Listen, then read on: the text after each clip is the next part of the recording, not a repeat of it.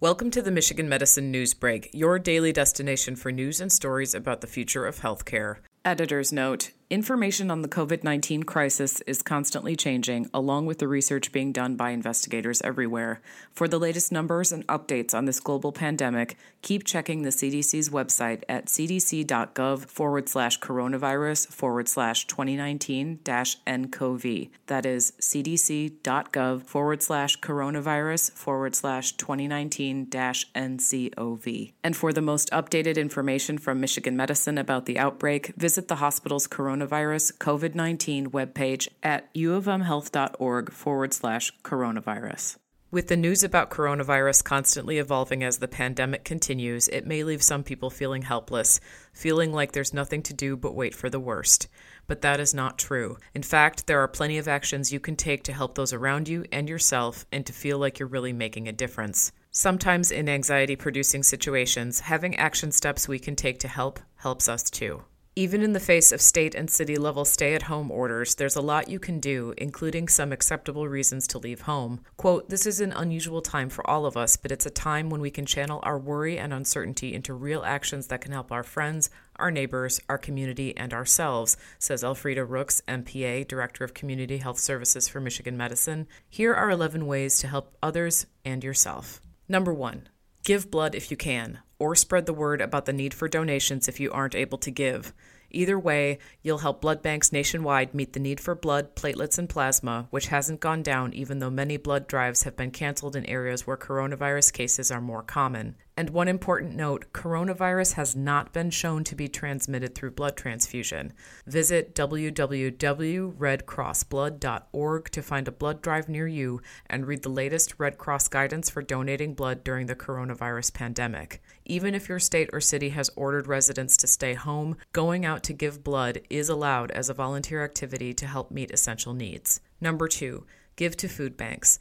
People with low incomes or whose work is being interrupted by cancellation of events, travel, or education due to coronavirus will need more help than ever. Visit Feeding America's site at feedingamerica.org/find-your-local-food bank to find a food bank near you that could use donations of food, toiletries, or money, and possibly volunteers. Or visit the National 211 hotline at 211.org or the 211 service operated by the United Way in your area to find out how to give or volunteer to aid organizations. If you confirm that the food bank near you is accepting in-person donations or help, this is an acceptable reason to leave your house or apartment during stay-home orders. Number 3, help people who shouldn't leave home. Older adults and people with serious illness or disability should avoid public settings because they're more vulnerable to getting seriously ill from coronavirus, but they still need food and human interaction. This makes local Meals on Wheels programs more important than ever and may mean that these programs will have more demand than ever. Look up the program near you at www.mealsonwheelsamerica.org to find out how to donate to supplement the funds they get from the government or how to volunteer. Help others at high risk avoid unnecessary trips to settings where they could be exposed to coronavirus while still having human interaction. This includes your neighbors, relatives, and friends who are older than 60 or have a compromised immune system, a chronic condition, or a disability. Offer to go grocery shopping or to the pharmacy for them. Call, text, email, or video chat with them often, both to offer help or information and just to stay in touch.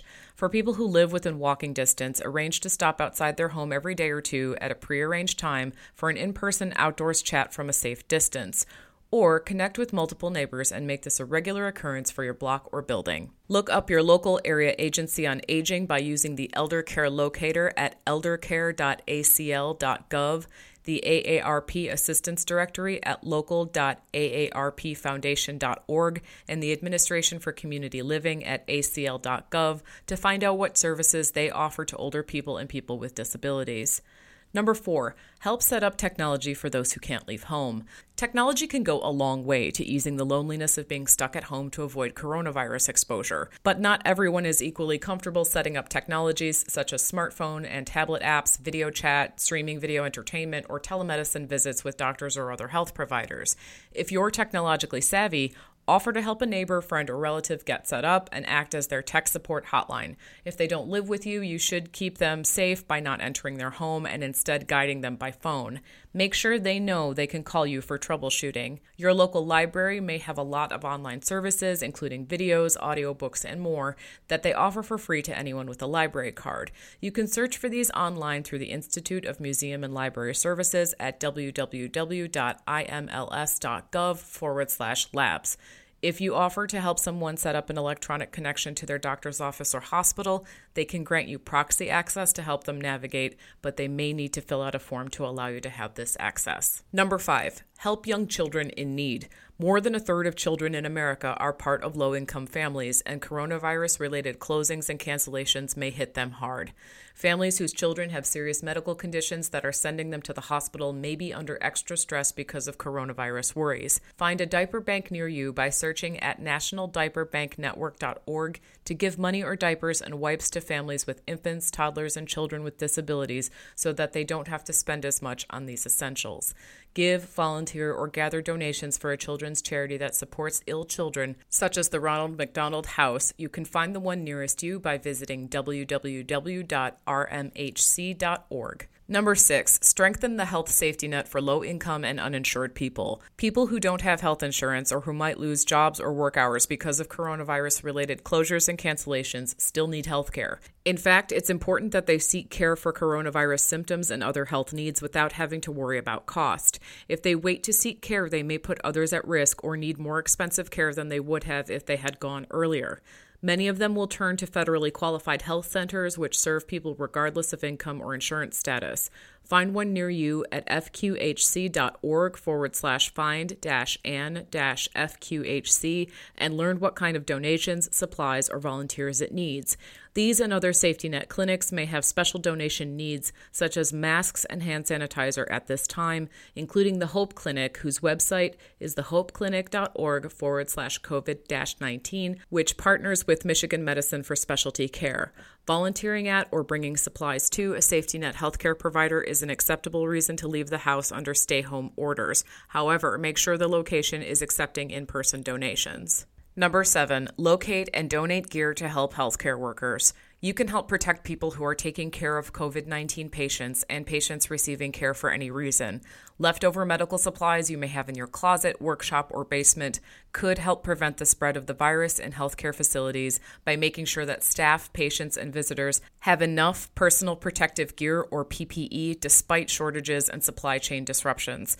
Now's the time to look around your home or businesses and see if you have any masks, including flexible ones and rigid ones called N95s, gloves, disposable gowns and shoe covers, hand sanitizer, safety glasses, and more that you could donate. If you can find such items at stores and buy them to donate, that's useful too. Some locations are even accepting masks made at home with fabric and elastic using patterns found online. Find a list of health systems near you that are accepting donations of gear from the public by visiting getusppe.org. Number 8, share information responsibly and support those who create good information. Help trustworthy stories and explanations related to coronavirus reach more people by seeking them out from reputable sources such as major media outlets, government agencies, hospitals, and nonprofit health organizations. Be wary of claims that sound too good to be true or that are only being made on one site. Check the dates and origins of articles, videos, and memes, and look at fact-checker sites before sharing something. Many news organizations that usually charge for access to their stories have lowered their paywalls for coronavirus content. If you don't yet pay to subscribe to a local media organization or donate to support a nonprofit news organization, such as public radio or television, consider doing so. This will help them continue to offer local coverage as the pandemic continues and cover other stories in your local community. Number 9, connect with nature. Even if your state or city has ordered people to stay home, officials have likely included an exception that allows you and those you live with to go outside for fresh air and exercise. But you should stay at least 6 feet away from anyone you don't live with. Of course, you must still take hygiene precautions like washing your hands thoroughly after touching things others might touch and staying home if you feel sick. So go for a stroll in a park, a hike in the woods, or a walk around the block to reduce stress. Sit in the sun or shade in the yard, patio, or balcony. Plant a garden, whether it's in the ground, a raised bed, or in containers like large flower pots, or even on a windowsill. Number 10, use art, music, and exercise to distract yourself and relieve stress.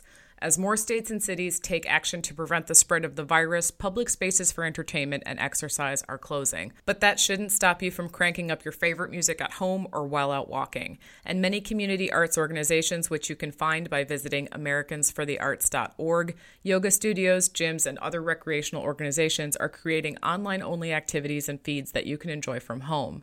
Take this time to explore new online radio stations and exercise apps, or to make art or music or work out at home. Help nonprofit organizations and small businesses like local gyms weather the financial storm by making a donation, buying a gift card, or spreading the word on social media about them by writing a positive review or sharing their posts. Number 11, help yourself and others practice patience, kindness, and understanding. This is uncharted territory for all of us, from healthcare workers to store clerks to teachers to neighbors. Use and share stress-reducing techniques, anxiety-reducing exercises, breathing techniques, and more. If you're a caregiver for someone else, especially someone at risk from coronavirus, practice self-care. There are links to articles that will be helpful in the description of this episode. For more on this story and others like it, please visit www.uofmhealth.org/health blogs.